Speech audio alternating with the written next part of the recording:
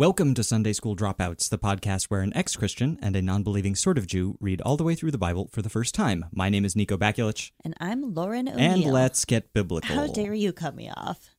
Let's get biblical. We gotta go over some stuff first, such as I'm the ex-Christian. I was raised Presbyterian. I'm now an atheist. And I'm the non-believing sort of Jew. Also, this is not a Christian Bible study podcast. And it's not appropriate for children. I read the New International Version. And I read the NRSV, New Revised Standard Version. Is there anything else we need to tell the listeners? One important fact. Do you want to know what it is? I'm dying to know. You got it. We got a guest today. I That's didn't right. notice him. Mm-hmm. When am I allowed to talk? Our guest today is a good friend of mine, a talented musician and microbiologist. I've played music with him before, and I can vouch. He's got the stuff. He's a great microbiologist. That's what I thought you were going to say. Remember that when you had that infection in the studio? Mm-hmm. His name is Ryan Honaker. Hey, Ryan, how's it going? Hi, I'm Ryan, and I'm a Sunday school dropout. Yay! So, as we ask all of our guests, we will ask you, what is your religious background? So I have a different background than other guests of yours. I was born in Arizona, but was raised in Utah, and guess what? I was raised Mormon. You were raised to be a bumblebee. I was a hardworking bumblebee. So I was raised Mormon in Utah, and in the part of Utah, well, basically outside of Salt Lake, Utah is 90-something% Mormon. So I honestly knew growing up one person that I can remember who wasn't Mormon. Whoa. Yeah, so it was in Utah County, or the county as it's sometimes known. Oh. That's a cool name, though. It is kind of cool. What's cool? It sounds like a Netflix show with Yes. like an acoustic. But intro, it would be about you know? Orange County, not Salt Lake County. Utah County. Utah County. So a lot of my family is still practicing Mormons, actually. So I grew up Mormon. I went to Brigham Young University, or as we call it, the Lord's University. And I actually went on an LDS mission, which I know you know, but I'm not sure if you knew that actually, Lauren. I didn't know that in specific, but I would have assumed. You would have assumed, yeah. So because I didn't stop being Mormon. So now, by the way, I'm an atheist now, and I have been for quite a while, but. Yeah, so I served. How's that going for you? Pretty well. It's pretty great, well. right? So far, so good. There's less to worry about. A lot less to worry about. Until we die. Without eternity to worry about, it's just dramatically, it's kind of infinitely shorter. Yeah. Stuff to worry about. I hope that everything that was promised in the sales pitch has come true for you. In the Dawkins sales pitch. Mm-hmm. Yeah, the Dawkins Symposium that I went to. So I was one of those young kids with backpacks and name tags for 2 years in Poland, actually. Poland. Yeah. So I lived there from when I was 19 to 21 years old. Now the missionaries are younger. They changed it Really? in the last year. So now They always try 18 to get to 20. young. Yeah. Well, I think they were losing a lot of people between 18 and 19 because life is a lot more interesting than being a Mormon, especially when you're 18 years old. Yeah. So I was hardcore into it. I graduated from BYU, actually, and I was still mostly Mormon then, and then kind of just found my way out after that. Yeah. So I have a lot of questions. Please ask away. Lots of people do. I do too. First, I'm hoping you can give us kind of like a Fast Facts Mormon 101. Can you do the Fast Facts sound effect before? Do we have a sound effect? Well, I think... Or was that At one point, Mallory Ortberg suggested the Fast Facts theme song. Oh, the Facts of Life. Which is the Facts of Life theme song. Oh, that's right. Sped up to double speed. So we don't have that, to make so it faster. no. We can put that in post-production. You may be confusing Fast Facts with the etymology corner. I know. The etymology corner, I know not everyone has been in the studio. It's a lot smaller than I thought. I'm assuming it's that corner. That's right. That's right. Correct. But it you is can hard see to get the over zip there. line Yeah, on the zip ceiling. line. He got But it the it's first pretty try, short. too. That was impressive. That's where the zip line leads, so you can see. Yeah, we were playing with it earlier. Nico has it mic'd up really nicely, actually.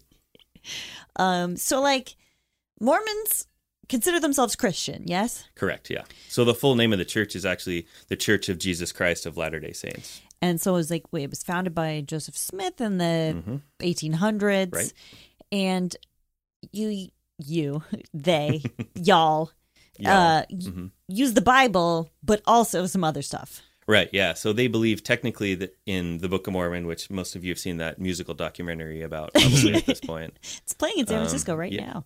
Yeah, so so technically they believe, so they have several tomes of scripture, actually. Right. So the Book of Mormon is the most famous one. They also have one called the Doctrine and Covenants, which was stuff dictated by Joseph Smith, the founder. And they also have another even weirder one called the Pearl of Great Price, which is a bunch of crazy Egyptian stuff that Joseph Smith allegedly translated, which of course is like ridiculous now with current Egyptology and archaeology, whatever.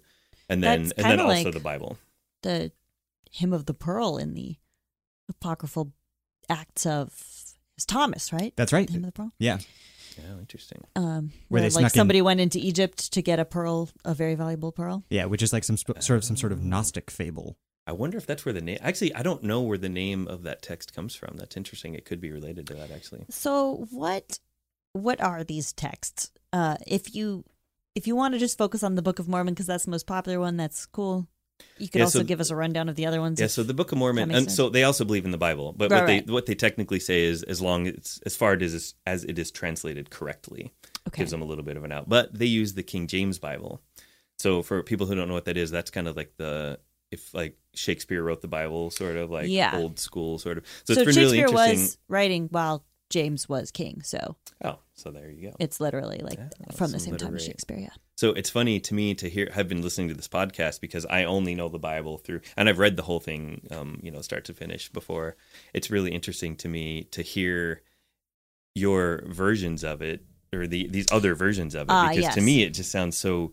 It sounds so goofy. Yeah. The King James version is all like it's stoic and classic, has that, and because it's kind of this panache, right, to the delivery because it's so old. And then just hearing kind of more of the regular sort of contemporary translation of it is, especially all these verses that I know very well, because a lot of the ones that are famous in kind of mainstream or whatever Christianity are also very well known in Mormonism. So to hear kind of those other versions of it has been really interesting. There's to hear. some like evangelical denominations that will only use the KJV. Oh, really? And they're like, well, it's the authorized version. It says authorized. Like, authorized by King James. Oh my God. It's not like God came down once. Right. And then checked that Bible and was like, looks good to me. He's like, I only have one rubber stamp, and sorry, King James, you got it. I'll be back in 700 years. So what is the Book of Mormon? So the Book of Mormon is, so Joseph Smith, when he founded the church, was revealed these ancient gold plates, which he retrieved. Gold? Yeah. Wow, Moses had to deal with stone, but Joseph Smith got gold. Mormons. So there's, okay, I was going to sing the song, but I won't. There's a song? Oh, Mormons have their own. I mean, we use a lot of the same hymns that we have. We've got our own Sunday school stuff. Yeah, there's one about finding the golden plates. Oh my God, that's so exciting. And so the Book of Mormon is Joseph Smith translating these golden plates, and so they're a record of basically the population of North and Central America, because after Jesus died, there was 3 days of darkness, right? Mm-hmm. So during those 3 days, turns out Jesus went to America to prophesy and teach just blow all some the steam people off. here. Yeah, he got crucified, right? Yeah, you got to give the dude a break. That, yeah. I mean, what are you going to do? So go hang out in America. Self-care. Yeah, you got to take care of yourself. So he came and taught and established Christianity in the Americas. The Americas. And so then there's did he go to South America? So that part's a little vague. Okay. Exactly. So Joseph Smith allegedly, dug up these plates in upstate New York.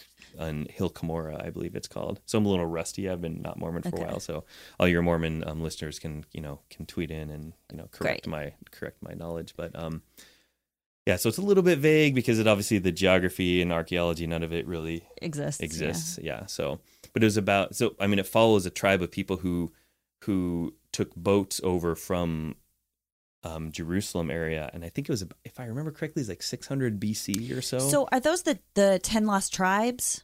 So, the Mormons have an interesting relation with that a little bit because so there's also this thing in Mormonism that a lot of people don't know as much about. It's called a patriarchal blessing. Okay. And so you do this sometimes. It's kind of vague when you do it, and it's sort of this like even extra magical part of Mormonism where you go in and there's Mormonism, there's the local congregations are called wards and the aggregation of wards are called stakes. Okay. And then it goes up from there to the whole hierarchy of it. And so the head of the church is is the prophet, because they believe in kind of this whole sort of structure that existed when Jesus was around, where the prophet speaks for the church, and then there's actually 12 apostles of the Mormon Church. Well, like historically or like now? No, historically. From the beginning. So there's like the prophet who's the head, and then the 12 apostles, and then there's other kind of organizations that go down. And Joseph Smith was the prophet? Or? Yeah, he was the prophet. Okay. And then Brigham Young was the second prophet after Joseph Smith was killed. Okay. No, but I mean, you're saying that they elect 12 apostles right now, like there are 12 apostles in the church. There still are. Yeah, so there there's a prophet. still are. Okay. Ever since the beginning, it's been the same way, right? So there's now... the prophet is like the Mormon Pope. Yeah, exactly. Okay. Yeah, the Mormon Pope. And so he dictates, like, he's like the mouthpiece of God, like the Pope sort of is. And then instead of cardinals, and I mean, it's similar to Catholicism, but except it's there's not a professional priesthood like there is in Catholicism. So really? it's all volunteer run. All membership run. Okay. So even, your local congregation, the head of that is called the bishop, but he's just some regular dude. Interesting. And it's patriarchal, like most Christianity is, where only, men held the leadership. I mean, there's a women's component of it, but the leadership is run through the male part. Right. But anyway, so the patriarch, there's like one per stake, and you go in and he gives you this blessing, and he's kind of like, it's like Mormon fortune telling, kind of like he talks about your life. But one of the things they always tell you that's part of your patriarchal blessing is which of the 12 tribes that you have descended from. Really? Yeah, super interesting. And I don't think I have mine anymore, but I can't remember. You can't remember? I know, you think, I hope you aren't a fucking until your Benjamite. podcast. Yeah, right. Goddamn Levites. I hate the Benjamites. But it's funny because I didn't understand that I never understood that very well until listening to the podcast. Oh, really? Yeah, because you guys went over it over and over and over, and I was like, oh, now I kind of finally understand, because it's like the lost tribes. It's kind of this whole thing, and now I feel like I understand it better than I ever did. But anyway, where were we? I was rambling about Mormonism. The Book of Mormon, golden plates. So the Book of Mormon. So so there's this whole series. There's a song. I heard there was a song. There's a song. Please sing a little bit of the song.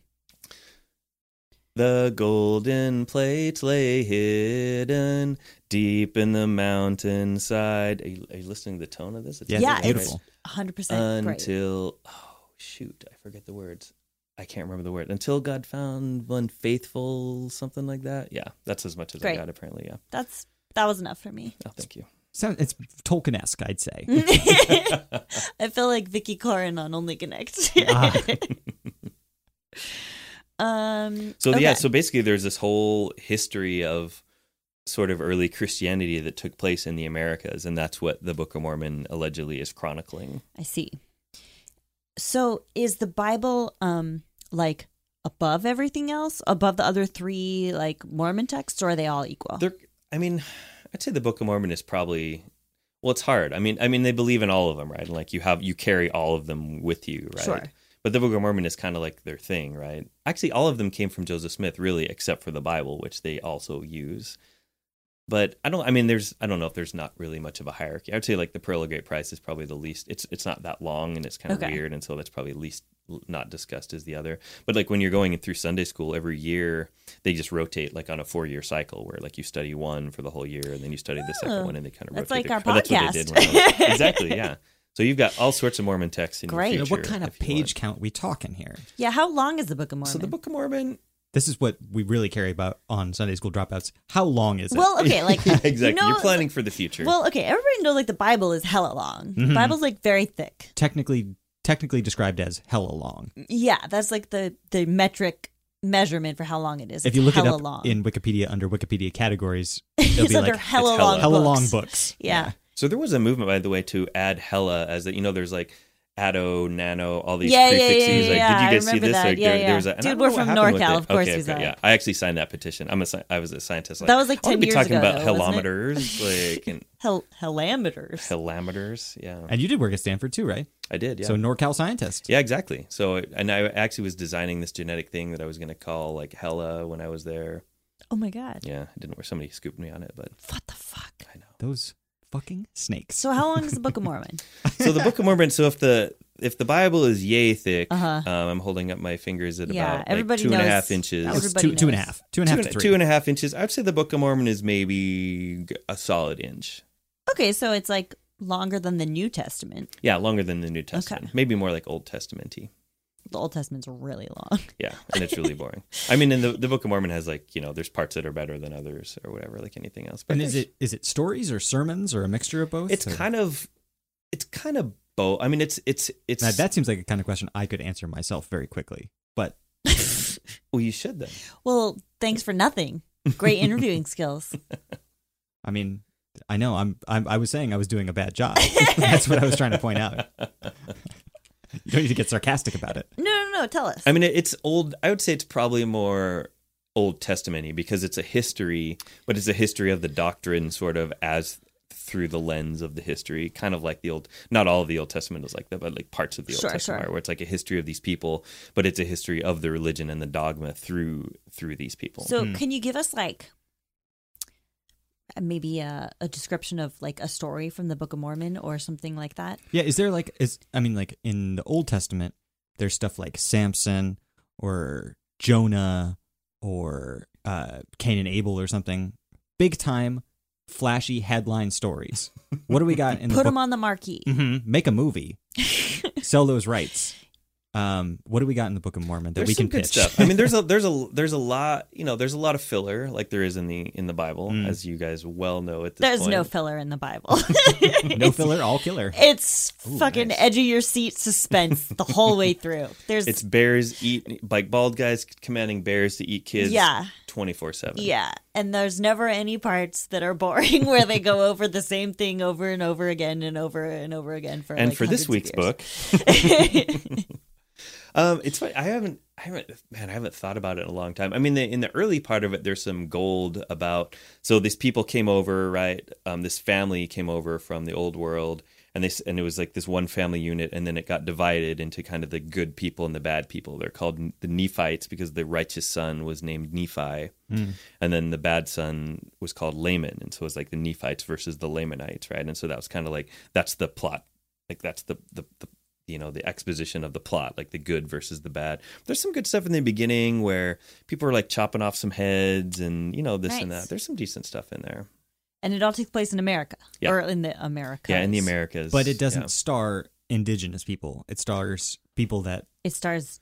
Yeah, people who Israelites. came over. Israelites. Yeah. Interesting. Yeah.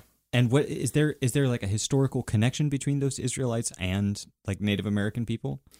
So this is actually a kind of a scandalous part, right? Because in the so it doesn't specifically go into the text, but in the introduction to the book, and I'd be curious if they've changed this or not, but it says actually, which was not written by Joseph Smith, I think it was written by the church later, but I'm not sure. I'm not 100% sure on that. But it says something about how the people, the peoples in the Book of Mormon are the primary predecessors to the Native Americans.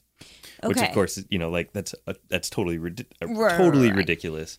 But that's what it used to say, and it said for a long time. And then as history and archaeology and contemporary genetics, all these things obviously proved that disproved, like that became a little more scandalous. And it used to be like, well, this is in the book, even though it wasn't part of the proper text. It meant it was like true. And then it was like, well, it was the introduction, like backpedaling a little bit. So I'm not exactly sure if that's still in there or what the contemporary view of that is. But yeah, that's exactly like they were and it's even more scandalous because in the book, the Lamanites, who were the bad people, were cursed with darker skin. That's in the text? Yeah. Solid choice. Solid in the text, yeah. Well, and then there's also... It is an American religion, so... There you go, right? And there's even scandalous stuff where, when people would convert, their skin would get lighter, just like horrible. Wow. Yeah. I mean, that's not official, but there were people who ran the church. Yeah, right. Who said that? So and there's some black people weren't even allowed in the church for a long time. Well, they were allowed, but they weren't allowed full rights because they were. And this is something where they invented something brand new called the 3/5 compromise. I was just gonna say, yeah. And there was this thing where, like the descendants of Cain, like he was cursed with the darker skin, right? And so that was like part of this whole the descendants of Ham.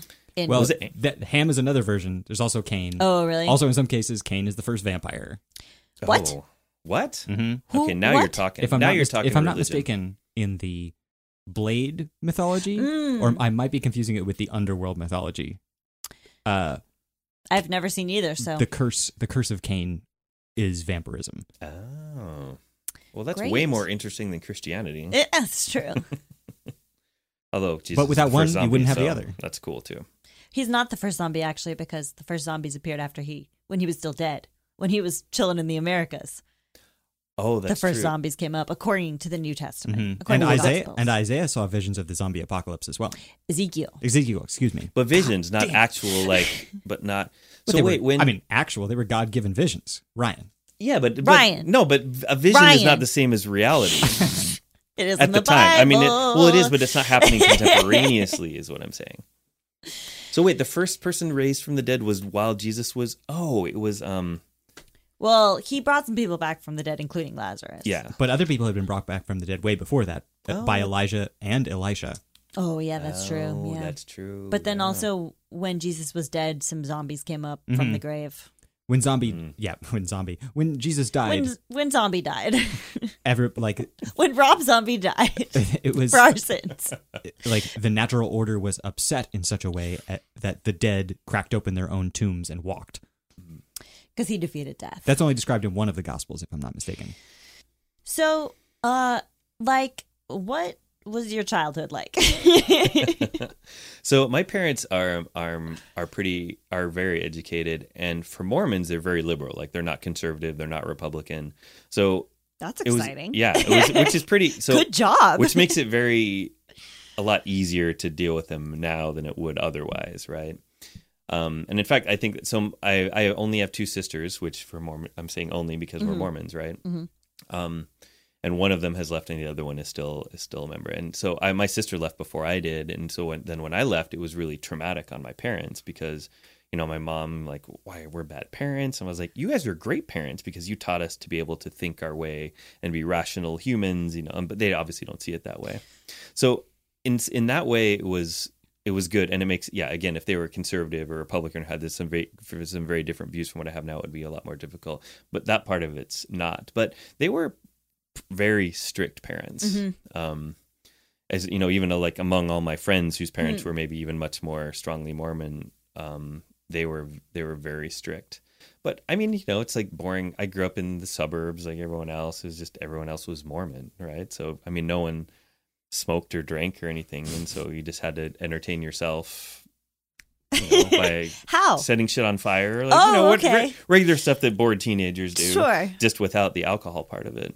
No, is it true? Okay, so you can't have coffee, no caffeine, well, no coffee or tea, but Coke is okay. Well, yeah, Coke is mostly okay. So there's no official doctrine about it, and depending on your level of what level Mormon you are, some people will drink it and some people won't drink it at all. That one's kind of ridiculous, right? But yeah, no tobacco, no. I mean, I'm assuming now that pot is on its way to fully being legal, they probably won't allow that either, unless they get cornered in the market. Yeah, unless the church is buying in, which is why Coke is okay, right? Yeah, because it's Coke or Pepsi that's supposedly owned by the Mormon Church, or there's they have some stake. I'm sure it. their retirement fund owns a significant chunk of yeah. There's something officially where that is, and the Marriott hotels, right? They're owned by a Mormon, and instead of Bibles in Marriott hotels, there's Book of Mormon. Really? Yeah. Is that true? Yeah, it used to be true at least. Yeah, well, you're generally probably not looking for Bibles in the closets. I mean, finding you are finding Bibles in the drawers was always a highlight of my childhood when we traveled. Wait, really? Absolutely. It's like an Easter egg hunt or something. Well, I mean, it was just that was foreign to you. We didn't have have Bibles in the house when I was a kid, but when we traveled and we were in some motel, and it's I was a kid, what were we gonna do with my family? That's the only time I remember reading Bible stories was in hotels. That was where we first read the parable of the vine tenders. Or the parable of the renters, or whatever it's called. The weird one. Yeah, the one that doesn't make any sense because it's supposed to be ironic or something. And I remember my whole family sitting around in a motel room reading that from the Bible and being like, "What the hell is this?" That's so funny. What are we doing here? How different is that from our childhood? Right. Oh God, do we have to read the Bible tonight? I learned that in Sunday school. I had to memorize it. It was being a kid and then watching Hungarian TV or something and being like, what the fuck is going on here? This is great, What things should I know about Mormon? Like, what should a non-Mormon know? Because here's like the stereotypes that I have. Yeah, this is always really interesting to me about what people who aren't Mormons think about Mormons. It's like no alcohol or caffeine. No sex. Well, that's for every Lots of moms. Christian ever. Like every Christian denomination is like no sex. So that seems normal to me. Like polygamy. So I was actually thinking about this the other day. I don't know why. Maybe it was when you and I were hanging out the other day and we were talking about the podcast. I had a friend growing up who was a polygamist, like in my neighborhood. Well, like, and then he ended up moving with his dad and all these crazy moms to southern Utah. And we were on some family trip down there to some national park. And we went, this is the weirdest thing. I've been meaning to ask my parents about this because I know this happened, but I want to hear like, what the hell were you thinking? So we went, they lived in southern Utah in the middle of the desert in this like giant butte where they had like, this is so, I was thinking about this, like, I can't believe this is a thing that I actually did. So they had like dynamited these caves out of this giant butte and they lived in these cave homes in the middle of nowhere and they were full on polygamists. Whoa. And we went and visited him because he was like a really good friend of mine when I was like 7 or something. He lived a few blocks away and like I didn't really understand what was happening. It wasn't kind of until later I was like kind of put it together. But that's super weird. Right? That's full blown insane. Yeah. Is it weird for people to live in caves with like 10 moms in the United States in the 21st century? Yes, like some sort of modern weird. mole man. His name was Shem. I hope you're listening right now. Give me a call. And he had like Shem means name in Hebrew. Oh, does it? Yes. Oh, interesting. And like he had this giant family, and his dad was much older, and like some of his sisters, I'm sure, were actually other moms. Now that in retrospect, and they had all these biblical names. And they lived in some sort of man-made rock hive. Everyone lives in some sort of hive in Utah, right? It's the beehive. I mean, it's the beehive state. Yeah, you have to build it. You have to build based a hive. on secretions from your body. Yeah. You have to build a home. Except like bees. It seems a little less matriarchal than bees. It's funny. It's remarkably less matriarchal. That's a good observation. Beehive run by men. Yeah, it's confusing. And then there's a lot of my other stereotype is like all the esoteric stuff that you have to only like certain people learn as they get higher and higher in the ranks. Yeah, so that stuff, that's the weird stuff. And the weird part about it, it's not weird because lots of secret societies and cults function this way. But once you get to a certain point, so all the stuff, so you see the temples, right? You can see the one in Oakland from here almost, right? I didn't know there was so there's one in Oakland on the hills. Okay. You can see it from Bart, this giant edifice.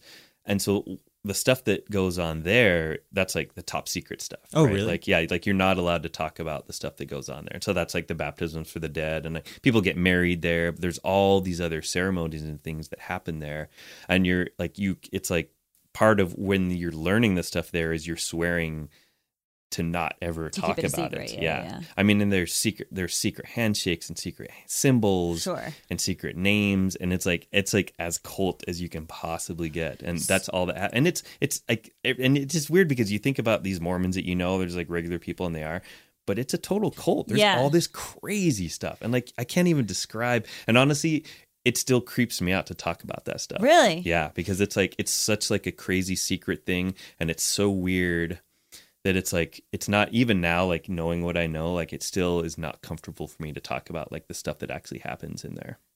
How far did you get? So it's not like, the Scottish Rite or something where there's like a million levels and you can go, like, you can basically, by the time so for males, it's before you go on a mission, you go through the temple and there's like a set of things that you do in there.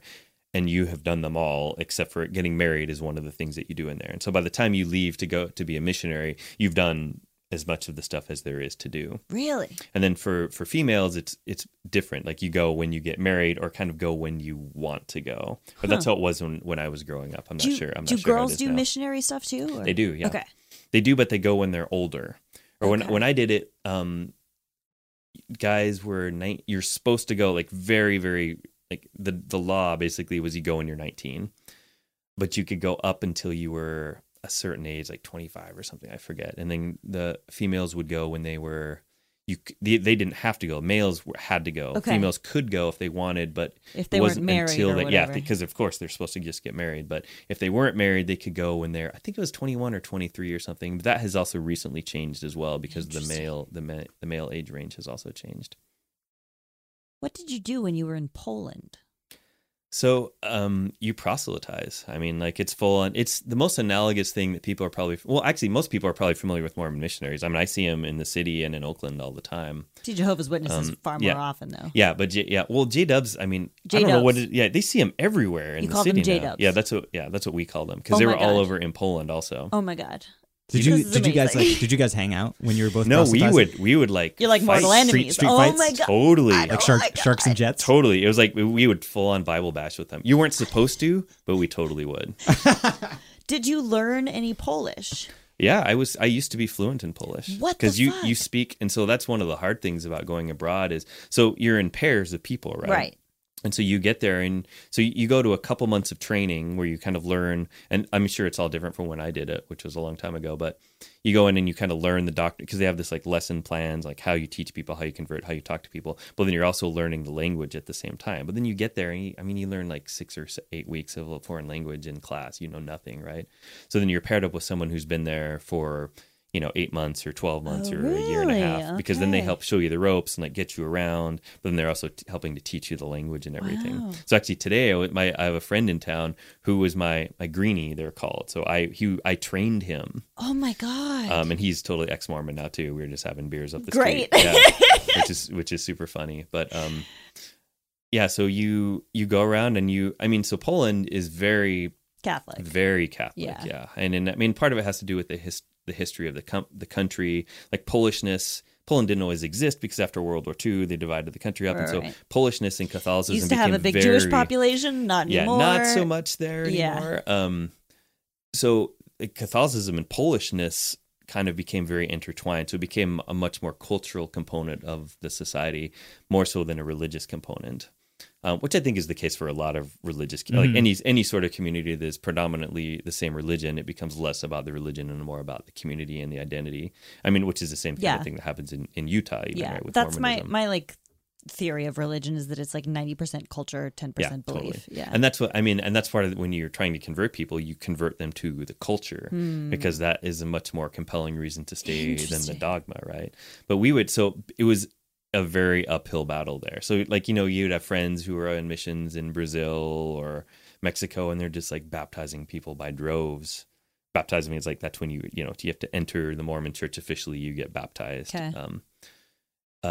But there it was just bad. It was really tough going. And when I was there, it hadn't been open for. Did you guys like missionary. compete over your numbers and stuff like that? I mean, you have to. Is there a leaderboard? It was funny because when I was there was there was this weird system that the guy had installed who ran like the mission president, right? He'd set it up where you would get points for things. It was called PAR, and it stood for performance and recognition or something. He was like this business guy, and he set up this total like leaderboard system where you'd call in your numbers to the district leader, to like the region or the zone leader, who would then call him into the presidency, right? And it was this whole thing. But basically there was so little interest and people just didn't care. We spent a lot of time going door to door, like stopping people on the streets, doing street displays, like stuff now. I mean, even like I hated that stuff then, and now I just cringe thinking about, I can't believe I did it, but that's what you did, right. And like at that time, I mean, you really had to believe in it because it was so horrible. And it was just hard because nobody cared, and Polish is a very difficult language to learn. So Sure. you're trying to do this thing that nobody cares about, and you barely speak the language, and it was really, really tough. Did you convert anyone? So one person at the beginning, and honestly, I didn't even know what was going on because I was like brand new, and I didn't understand enough to going on. I was the greenie, yeah. And so like we got this commitment from this lady, and then like we left the discussion, as they were called back then. And my companion, so they're in pairs, you call each other your companion, your comp, right? So my companion was all excited, and and he was telling me, and I was like, oh, that's cool. I had no idea what the hell was going on. Right? But by the time I left, she had already left, and so basically, like, no, that was So 2 years, which obviously now I view as like, I mean, a huge waste of time and like a horrible thing that I did, but I was a small town suburban That's- Utah kid, and I no, lived in that's- Europe for 2 years, and I learned a language. Like, it made me grow a lot as a Yeah, person. that's cool. But what I did, I view with disdain because I Well. think it's all horrible. But I think it made me a different person that I would have been had I not.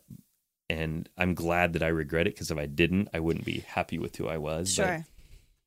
But it's cool that you like were fluent in Polish. I mean, Yeah, and I still speak some Polish. Like, I was in Poland, so we have a collaborator at work who is based in Poland, and I actually hired somebody from his lab, and so we speak Polish sometimes. And I went out there and I speak Polish. It's kind of a fun thing. It's not the most useful utilitarian language to know, obviously. Nobody's in the got world, 13 declensions or something. but, oh my god, it's so miserable. It's so ridiculous. But it's interesting, when you learn a language that's not, this is like way off topic, obviously, but when you learn a language that's different. That's I mean, so different from English. yeah, you think about language in a different way. That's why I learned Hebrew. Like, Yeah, I actually have always wondered why you know so much Hebrew. I just took it in college because I was just interested Just in. because you're interested in it. Like, I spoke Spanish already, Mm-hmm. and I wanted to learn something that was like different from Oh, English. And Was because this before or after you had kind of lost your faith? it was like during the transition, so it was kind of like Was it? But was your choice to pick Hebrew? Sorry, I don't want to No, no, interviewing please. you. Like, I've always actually wanted to ask you this question. Did you pick Hebrew because you wanted to learn a foreign language, but because it played a role in sort of a fundamental part of your upbringing, or? yes, Okay. I think it was like a way for me to transition from like being a Christian to being an atheist. Like, it was a way for me to kind of like somehow maintain a connection to the Bible, like, but not from a believing angle. Oh, that's really interesting. Wow. Yeah. So You're like easing your way out. You're keeping like yeah, I a was sort of kind an of easing my academic. way out. Yeah, I was trying to find like an academic way in. Yeah. Recontextualizing Interesting. the stuff that you had learned, putting Yeah. it in an Although academic. Yeah, so you could keep a link to it without keeping a belief. Yeah. with it. Although I Oh, did that's so choose to take interesting. modern Hebrew instead of biblical Hebrew. Oh, so it was like Well, because you have sense in your brain. Well, yeah. so it would be at least useful and not just academic. Yeah. Oh, that's cool. So yeah, it was weird. It's like some How much weird, of that was conscious at the time? Yeah, none. That's oh really? None. But like, so since then you've kind of like, why did I do this? And Yeah. wow, that's super interesting. I mean, I looked at I was like, maybe I could take Japanese, or maybe I could take I looked at taking Nahuatl, which is like the Aztec language. That's crazy that they teach that even. Yeah, really well, cool. it's Stanford. I don't know. I wanted to take something that was really different from English. I wanted to challenge myself, but I was so drawn to Hebrew. I was like, Japan, I don't care, and then I was like, It's like, I love Hebrew. anime, but This is like from my childhood. Yeah, this is like a part of who deep- you are. Yeah. Even though like obviously like I grew up in fucking the suburbs, like mainline Protestant, like there was no emphasis on Hebrew whatsoever, but it was like somehow in my mind a connection to I don't know. That's cool. That's really interesting. But unfortunately, I think we do have to take a break and eventually talk about the Bible. All right, fine. Okay, we're going to take a break. You're going to hear some music, and we'll be back in about a minute. Bye. Bye. Bye.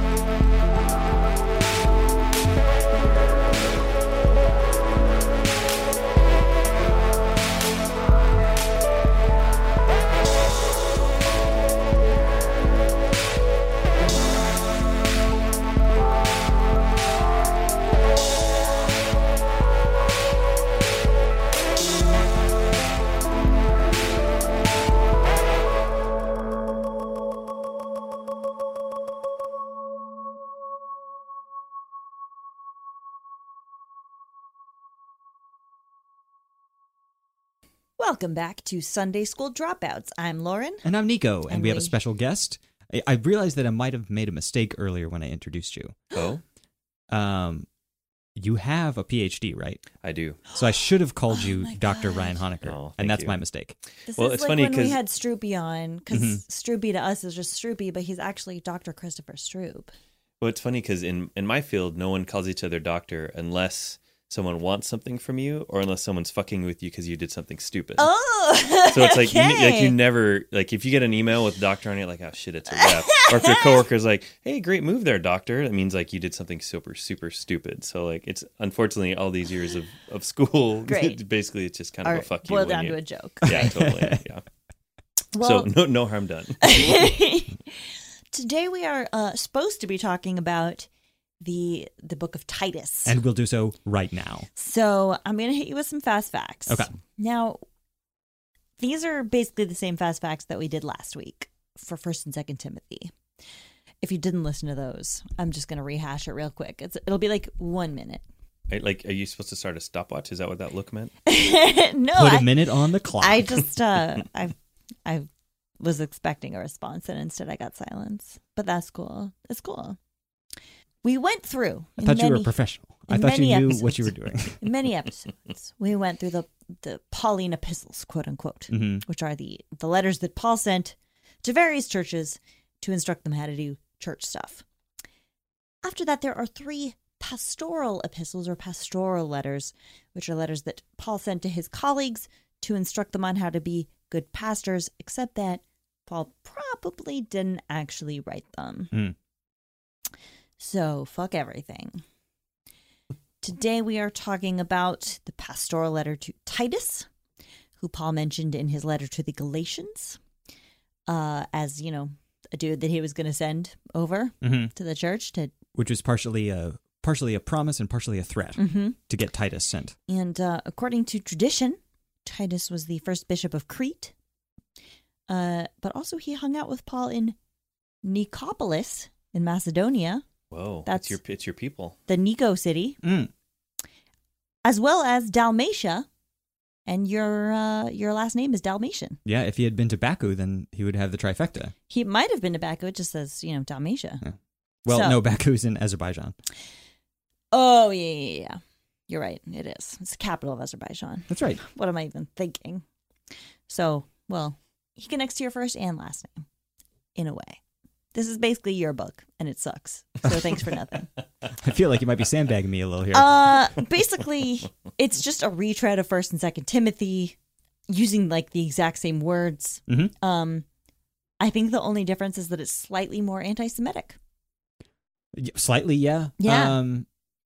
So we start out chapter 1 with. It doesn't even have. Wait, well, can I would say. Oh, I don't want to tread No, on please. your sacred corner, which is for the listeners just a different corner than the etymology. There's like 12 corners in this. So room, because this book is so short, I was like, well, I should read something else about this. So I was reading Wikipedia, which is the layperson's guide to the Bible. Yeah. So did you guys read this? It says from Wikipedia, Titus was buried in Cortina, Crete.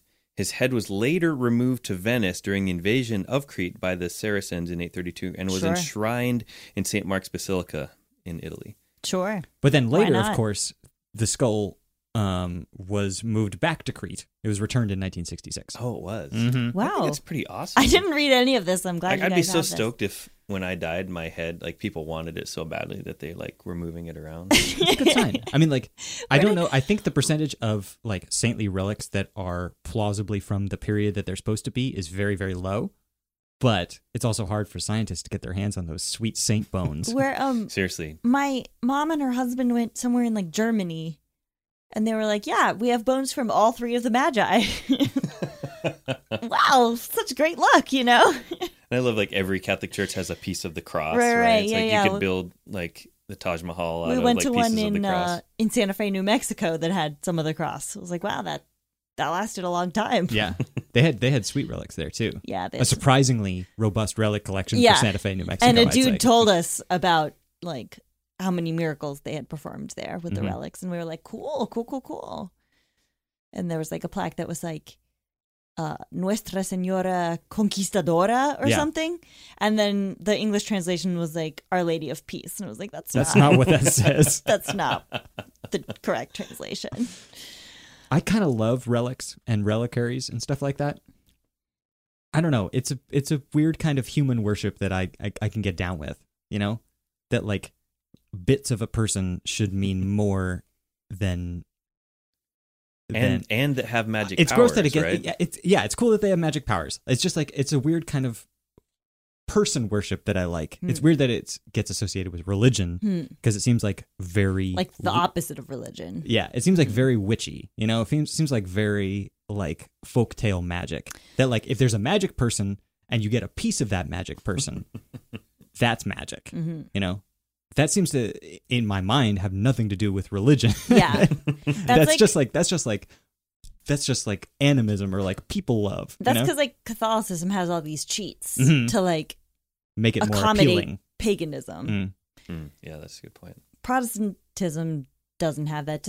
Do you have any relics in Mormonism? I mean, there's a couple of do old they things like that care Joseph about- Smith had. So this actually just came out like a year or something ago. So one of the things that he used to translate the Book of Mormon, like these seer stones or whatever. Apparently, Okay. like it's kind of in this known thing that like the church has one, and I think eventually you just can't hide from the internet, right? And so eventually they're like, all right, fuck it, and so they had like some picture of some rock that Joseph Smith had that was the seer stone or whatever. and so it was got like a couple, Rosetta Stone, like a Yeah, it was like something that he would use to translate. Because the stuff was Book of written Mormon. in angelic language, right?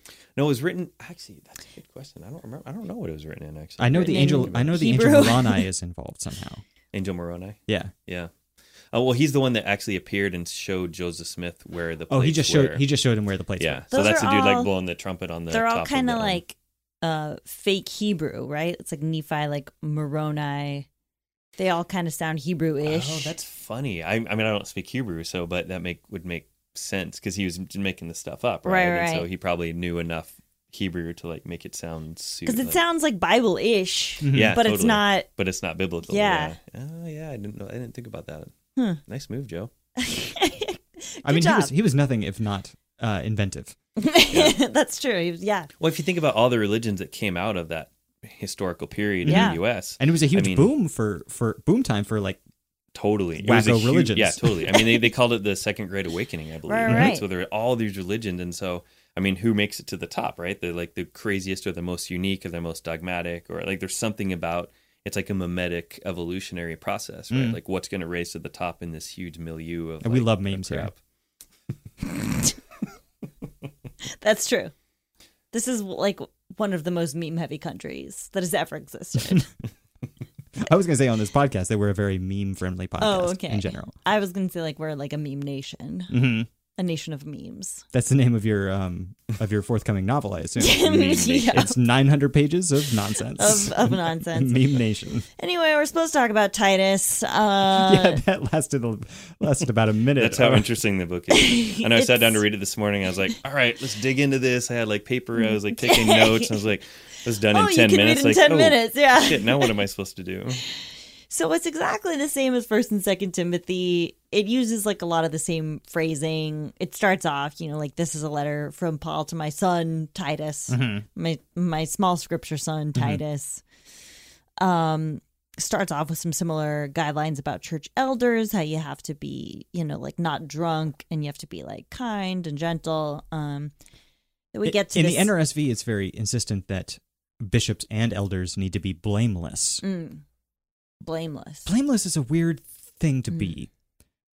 So like, As one who's blameless, can you tell us more? I just mean it's not saying that they have to be good or that they have to have not committed any crimes. Just that they need to be blameless. I feel like there's a way that you could be an evil person and be blameless. You know? If you're good at it. Maybe. I don't think that's what they're saying, though. I know. I know that's not what they're saying. Oh, okay. I'm just saying it's an odd quirk of translation that's what it brings to mind for me, that you could be blameless and still not be Mr. Goodman. So here, So, well, I had a question for you guys. Speaking of the translation, because there were. which translation did you read? So I KJV? read I did it old KJV, school. okay, Yeah, my okay, roots. okay. So in verse 12 of chapter 1, there was this line which I thought was amazing, and I wanted to see how it differed in your Bible. Oh, this is a famous line too. So it says the Cretians, I'm assuming that's how you say it. The Cretians are always liars, evil beasts, Yes. slow bellies. Slow bellies. Yeah. Mine says lazy gluttons. Oh, Mine also says lazy gluttons. lazy gluttons. Here's the full quote from the NIV. For there are many rebellious people full of meaningless talk and deception, especially those of the circumcision group. That's what we're calling Jews. A secret Facebook group of which I am not a member. Wink, wink. Not a member. The circumcision group. They must be silenced because they are disrupting whole households by teaching things they ought not to teach. And that for the sake of dishonest gain. One of Crete's own prophets has said it. Cretans are always liars, evil brutes, lazy gluttons. So this saying is true. Therefore, rebuke them sharply, so that they will be sound in the faith and will pay no attention to Jewish myth. Do you know why this quote is famous? You know why this passage is famous? Because of the paradox? Because of the paradox, exactly. Yeah. Which is that when you say one of the Cretans, a prophet of their own, said Cretans are always liars. Mm-hmm. That's a paradox. So it's the Epimenides paradox. That's right. Yeah. Okay. Yeah. It's like there's two people. One says I only tell the truth, and one says I always lie. Mm-hmm, but then the doctor was a woman. Okay. Got it. Mine did have a note that said that it was from the Cretan philosopher Epimenides, but that meant nothing to me. I looked it up, but I just was like, wow, this is really anti-Semitic. They do, yeah, there's a lot of bad mouthing of Jewish Christians. The circumcision group is like not... It's like some secret right-wing group. Yes! It's like that you're not sure what they believe kind of thing. Yeah, it's like totally. K-Street circumcision group. Somebody's lobbying Congress hard for more circumcision. Circumcision in schools. Someone is out there doing Teach that the right truth. now. Like, I honestly believe that someone is out there doing that. Chapter 2, teach older women to be good patriarchal slaves so they can teach the younger women to be good patriarchal slaves. Also, literal slaves are great as long as everyone is nice and Christian. Part of the instructions about how to have good slaves is to make sure that your slaves like make Christianity look good. Yes. It's like basically the most important part about how to have good optics. Slaves. Yeah, it's Hashtag optics. It's really all about the optics. Yeah, I also noted this chapter was really about firmly, again, mentioning the whole patriarchal order, which is just like the guidebook for abuse in the future, right? Yes. It's like, everyone make sure that you really listen to me because I'm the dude and everyone does what I say. Like, it was now, like very straightforward men about are it. also supposed to be, quote-unquote, self-controlled, but they don't have to be busy at home. Or chaste. Or subject to their husbands, like women do. Or masters, like their slaves are, right? Yeah. But I like how he did kind of do like the hip hop thing where he called out like to the ladies and then to the fellas. Like, I thought that was kind of ladies, be submissive to your husbands. Fellas, let me hear you say yeah. Totally. I was totally like he was doing call outs for sure.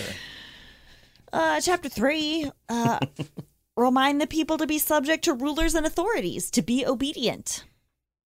There's a lot of emphasis to earthly authorities, like a lot of emphasis on obedience to earthly authorities. And the interesting thing I wanted to bring up on that point is that they specifically say in this that these rules are not, like the law of God, but this is the way that we can, grow Christianity the best.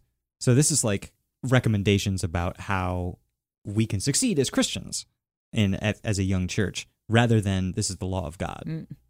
I mean, I just feel like if that's the case, you got to put before this one, and nobody should be allowed to quote it.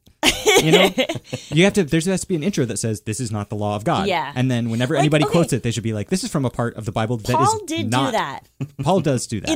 In the authentic Pauline epistles, he will say like, this isn't like God's law. This is just what I think. Right. Everybody should like. And they say that in this, but the problem is when you start to quote it out of context. It's in the Bible. Yeah. So. Because it's in the Bible, it has... Yeah, by default. Even though it's probably not even by Paul. And also fuck Paul. By so Paul? it's Bible? It's bipolar? Biball? It's a Pauler. It's not This is what you Paul. tune in for. The one podcast where we recognize when words sound like other words. You've heard it here first. But it was confusing because, there's this whole works versus Faith. like faith thing, and in like 3 verses apart, and like verse, because I wrote this down in verse 5, he says you're saved by work, not saved by works, but by mercy. And then verse 8, like a couple verses later, it says they which have believed in God might be careful to maintain good works. So Yeah. So okay, this is the thing. Like Catholics say that faith and works both like play a role in going to heaven, and Protestants say it's faith alone. But like, it makes no sense if it's just faith alone. You know. I've come to agree with Catholics on this. Okay. That it's got to be a combination of faith and works. It's not how I was raised, but like, how could it not have anything to do with works? You know? when works are mentioned plenty in the Bible too. Yeah. Like if that's your text, right? I mean, Mormons are kind of the same way. It's like a combination of things. It's a combination. It's like Catholics. Because I feel like that's kind of what Are there like says, mortal really. sins, quote unquote? Homosexuality. I don't think that's a mortal sin. Being Is there black. mortal combat, quote unquote? Oh yeah, totally. The Mormon Coliseum in Salt Lake. Are you allowed to talk about that, by the way? I know this- having survived it, you can never yeah, I mention mean, it I can again. show you my scars, but I was really good with the net and harpoon. That's a great choice. Very strong choice. Not the harpoon, I trident. edited a text adventure game once where you had to do gladiatorial combat. Oh, really? And yeah, and there was like a net option and a harpoon option. Strong choice. Yeah. But you got to be good with both hands. That's the Yeah. problem. Yeah. You know, I'm a musician, so I play the piano. I got both. And then we've got my favorite part of every Pauline letter, even though this one probably isn't authentic, is the part where he names people and they have wacky names. Mm-hmm. So we've got, as soon as I send Artemis or Tychicus to you, do your best to come to me at Nicopolis, the Nico city, Mm-hmm. because I have decided to winter there. I did like that line. Like, I'll be at the Hamptons. Yeah, I'll be exactly. summering at the Hamptons. Where are you wintering? Nicopolis. Again? Do everything you can to help Zenos the lawyer and Apollos on their way and see that they have everything they need. Yeah. Starting this fall on NBC. Zenos the lawyer. That's that's Titus. It's exactly the same as the Timothy's. There's nothing unique about it at all. There's no reason for any of these pastoral letters to be in the Bible, and I hate them all. That's what it's really interesting to think about. Like, why did some of these make the cut? Yeah. Like, I mean, there's some of the crazy, pseudepigraphal ones that are just like even too crazy for the Bible. It's Yeah. Like, all right, I get why you didn't have like crazy Jesus, like Why the Acts of fucking with people. Thomas? Yeah, you didn't have totally. like Jesus' But why identical did twin this going make to it in? India. There's nothing redeeming about this. And did it just get like translated into oblivion over the years? Or was there actually something there? Like, it just doesn't make sense. Well, to there's me. like a whole thing.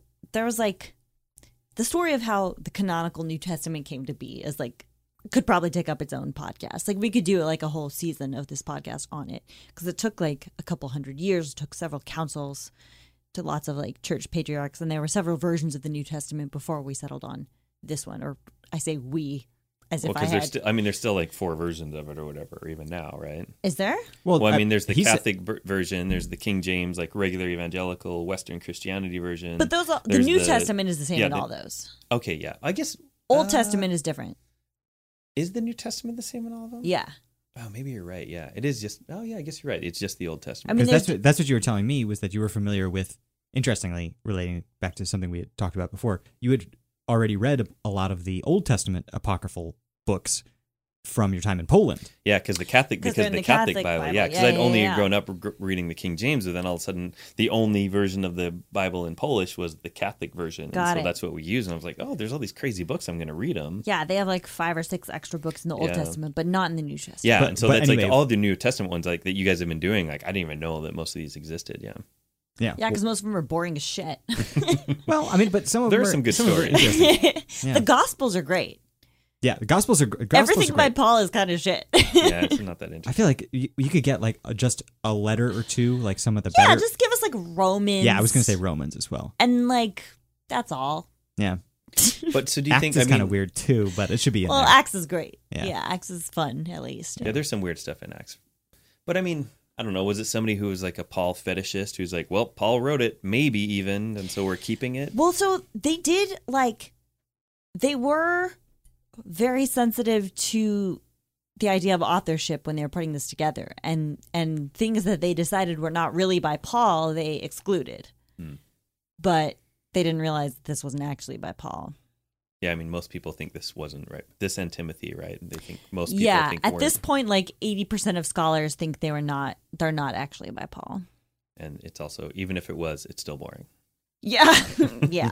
Yeah, but I mean, like The when content you when you put together a book, like regardless of concerns about authorship or whatever, and you're saying this should be in the Bible, you have to probably agree with The the politics stuff of it. the stuff that's in it.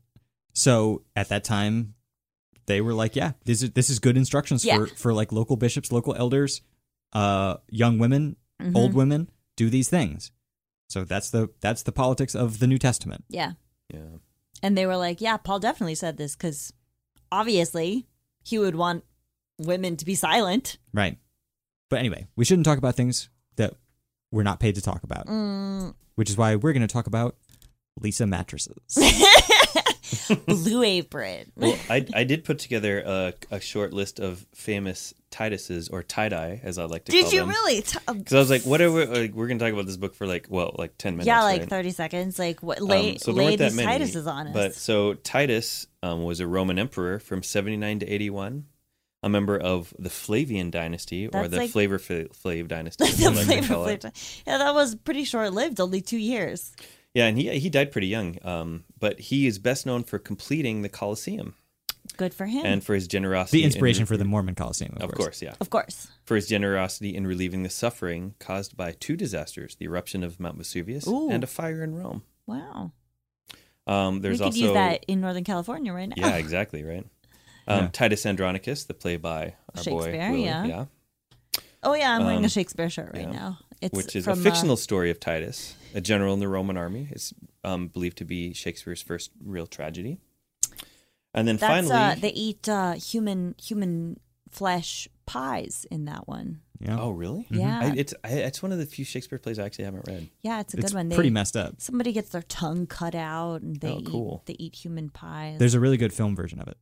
Yeah, with Anthony Hopkins, right? That's the one I saw. Wow, Anthony Hopkins does a lot of cannibalism shit, doesn't he? He's been totally typecasted. He's been Totally It's not typecast his as a cannibal, fault. yeah. I mean, once you're in that, it's hard to get out. The cannibalism ghetto. Once Yeah. everybody knows, once you've played Hannibal the Cannibal, like nobody can. I can see past that. Yeah. It's really too bad. Yeah. Well, the only other one that I found was the TV series Titus. Titus, yeah. I remember that. You What's remember that? It's an American dark comedy sitcom debuted on Fox in 2000, created by its star Christopher Titus. I Pseudo-autobiographical. He was a have stand-up. no He recollection of that has a at all. podcast, I think, a long-running one. What if it was just tight ass, like a tight ass? I mean, what if it was? Yeah, like what would? I mean, it is basically. This is pretty like tight ass. I mean, not in like the sense of like this is tight, as in it's cool, but just like as in the sense of tight ass, like this is really strict and like doesn't leave any room for fun. And back to your original question, what if it were? Yeah, What if it wasn't? that's the better question. What if it wasn't? What if this weren't written by a tight ass? See, Well, that's I mean, there's a spin-off podcast right there just waiting. What if it was just like a libertine? what if it was just written by like somebody chill, like somebody you know? groovy, and it was just like somebody that wasn't like all like in your face about yeah, it. You know? somebody was just like yeah, cool, whatever. It's like I want the Bible, but instead of it being like really like extra at me, It's just like it's just whatever. somebody more chill. Yeah.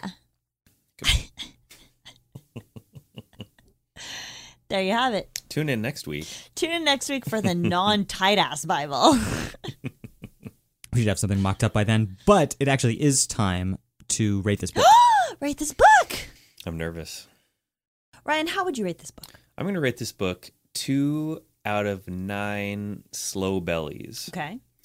Because there's nothing interesting in it. I mean, there's some standard Pauline, even though you didn't write it, sort of power structure, patriarchal, and there's just nothing interesting. It's 3 Yeah. chapters of boredom. Yeah.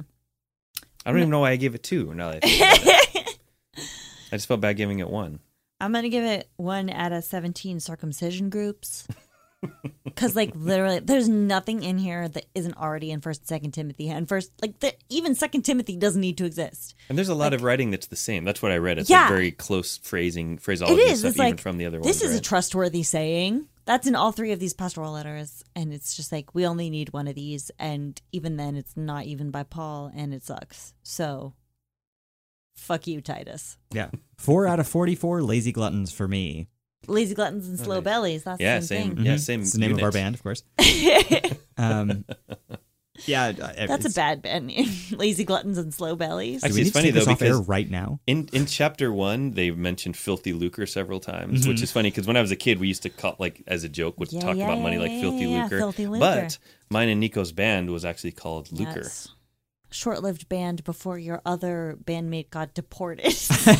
True, which is a good story for a band. Yeah. Bad story for the band. Good story about the A band. good story about the band, yeah. Yeah. Go down in history as what could have been if he hadn't been deported.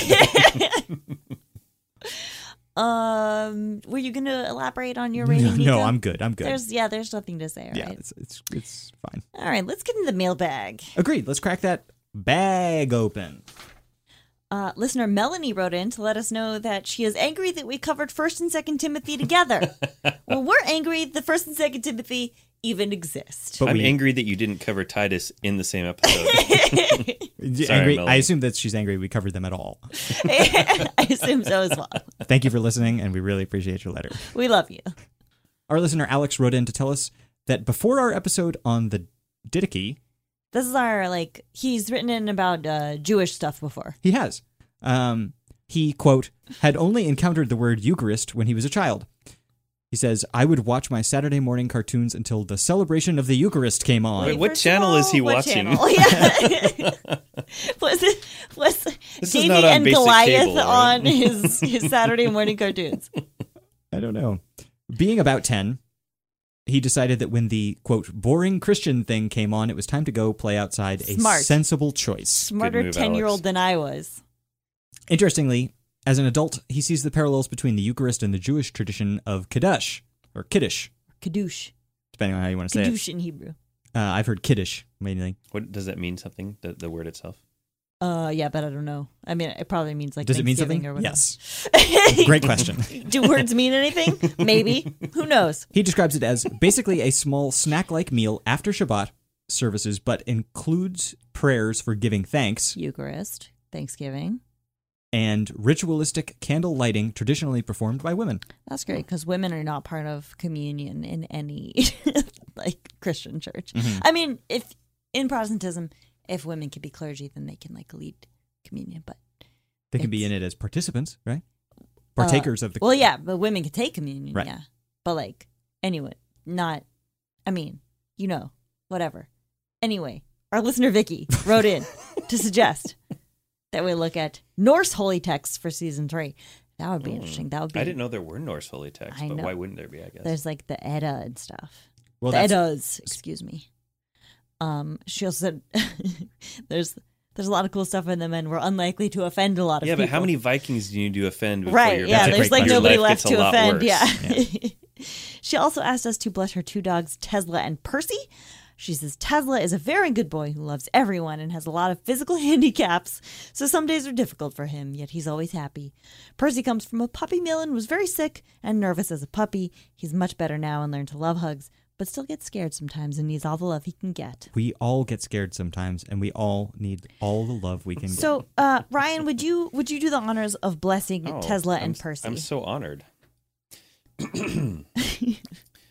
This Spirit he poured out on us richly through Jesus Christ our Savior, so that, having been justified by his grace, we might become heirs according to the hope of eternal life. There you have it. Tesla and Percy. May you be they blessed. earned every single line. And that will do it for Sunday School Dropouts tonight. Before Ryan, we do go... you have an online presence? Nope, I hate the internet. Oh, No, that's but- so smart of you. You can find Ryan's music under a couple of names because he's both prolific and talented. okay. Could you shut up? I'm trying to plug him. Jesus Christ. Can we edit that out in post? Yeah. We'll replace Nope. her. We'll replace her with a better co-host. Well, please Is there with a a plug-in CGI in Pro Tools for co-host. that? That's a Yeah. CGI co-host. Yeah. Yeah. Tell us where people can find your music. So my solo stuff is under Souls and Cities. I have a project in town called Divisor. I also have another project called Better Thief and another project called Iona 4. Oh my And we're God. on all the streaming places. He's You have a all lot over music is. Spotify and everything. I think I'll probably take this episode out with a remix that I did of, nice. of Yeah, a yeah. Divisor track last cool. year. Cool. They have a new record coming out sometime soon. Yeah, very soon. And we're trying to get Nico to do another remix for us, because his remix was, we did a remix album after our last album, and Nico's track was everyone's favorite. Oh, really? Yeah, and I'm not just saying that because I'm in the studio. And I didn't just wink. No, but honestly, like, everybody loved it because it's amazing. And actually, I was out of town for a gig, and they played a version of Nico's remix. A remix of his remix? They played live a version of his remix at a show that I couldn't be at because I was out of town. Oh my God. Because they liked it so much. So I'll take that out. You can check it out there. But like he said, Souls and Cities, Divisor, Ionophore, and Better Thieves. Or Better Thief? Better Thief, yeah. Excuse me. One word. You can find us on Twitter at SunSchoolDrop. You can find me on Twitter at Lauren E. O'Neill. O'Neill spelled with an A like Shaquille spells it. You can find me on Twitter at Nico He's Bakulich, on Twitter. improbably enough. We bullied him onto it. Oh no, I'm so sorry. It's terrible. Are you okay? I'm doing great, thanks. If you have dogs that need blesses or cats that need cursing, you can send us photos and stories to contact@sundayschooldropouts.lol. That's contact@sundayschooldropouts.lol, not .com. That goes somewhere else that we have no control over. We want to thank Elise Carlton, as always, for our logo and original art. And of course, I always thank Nico for our music, sound engineering, and editing. Again, a huge thank you to Ryan for his presence and his patience. Yeah! My pleasure. And of course, his missionary efforts in Poland. And all the secret handshakes that I'll teach you guys off air. Excellent. We will see you next week on Sunday School Dropouts. My name's Nico. I'm Lauren. And we'll see you on Sunday. Bye. Bye. Bye.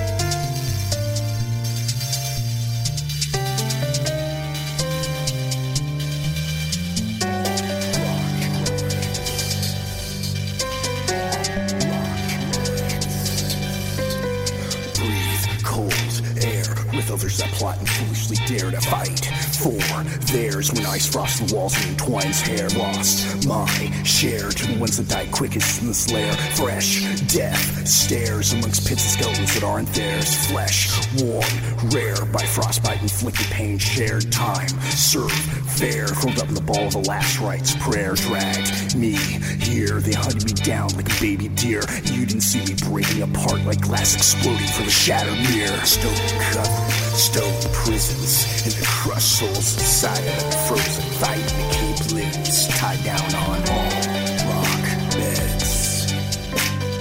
All rock beds. Rotten meat and old boots to feed the condemned. That brings more sickness to weaken all of them, and we're forced to lie on all rock beds. All rock beds.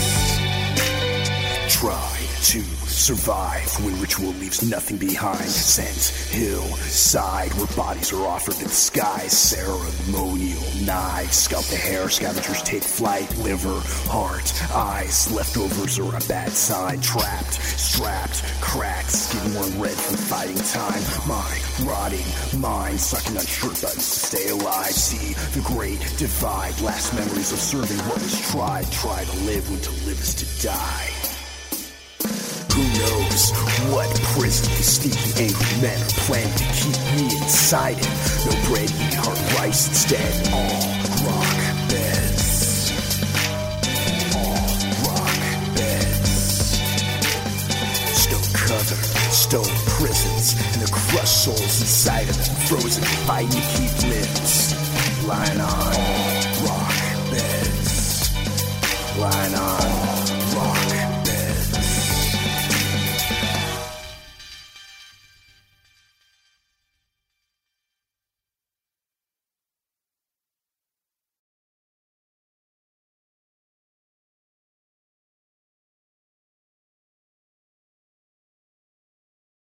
Mother's Day is almost here, and you can get her the most beautiful time-tested gift around, a watch she can wear every day from Movement. Whether your mom is into classic dress watches, rare and refined ceramics, or tried-and-true bestsellers, Movement has something she'll love. And right now, everything at Movement is up to 50% off site-wide during their Mother's Day sale. A watch is a gift that celebrates all the time you spent with Mom, and a Movement watch is even more than that. Movement uses industry-leading materials for their fresh modern watch designs, from technically complex ceramics to vintage-inspired style, all for an incredible value your wrist and wallet will both love. And with one-size-fits-all convenience and fast free shipping and returns, it's a stress-free shopping experience. Save big on the best Mother's Day gift ever with Movement.